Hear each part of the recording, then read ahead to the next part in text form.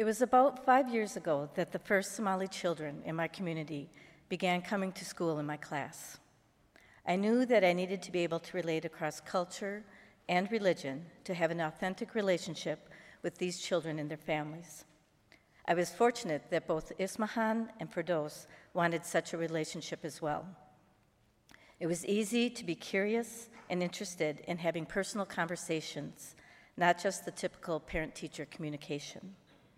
About a year later, I began to realize and question myself as to why I was more comfortable and even sought out a broader relationship with Somali families, but had never done so with the families of the African American children. I had not consciously realized the extent to which institutional racism was a part of my assumptions, practices, discomfort, and fear.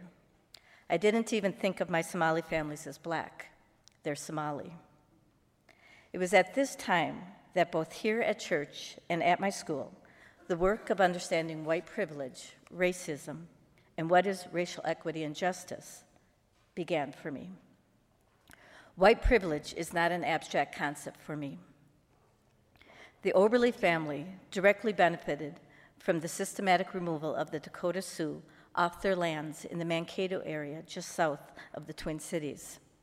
At the age of 10, my great-grandmother walked into town to watch the mass execution of 38 Dakota men in 1862. And while it is believed that my great-grandfather bought the family farmland in the 1880s from a white man who had purchased it directly from Native peoples, I am the descendant of successful farmers who went on to send their children to college. I have a textbook understanding of racism, can identify its effects and see it around me. But racial equity and justice, I have come to appreciate, requires much more of me. I have been rather cautiously examining issues of power and privilege, values and beliefs, our church's journey with racial justice, as I suspect some of you have been. It was at this point that Eric said he wanted to go to Selma for the 50th commemoration of the March for Voting Rights, and he wanted me to go with him. My first thought was, no, that's your thing. I was ambivalent, did not feel I had the right to go. But there was something significant to being asked to go with rather than to come to. I think I understood and hoped that for Eric and I to be there together with others from this church, meeting UUs from all over the US, it was going to help me clarify how racial justice would shape how I live moving forward. I was nervous and scared to go. A few days before leaving, Reverend Ruth, who was also participating, invited those going to connect. I needed help in breaking through feeling so small.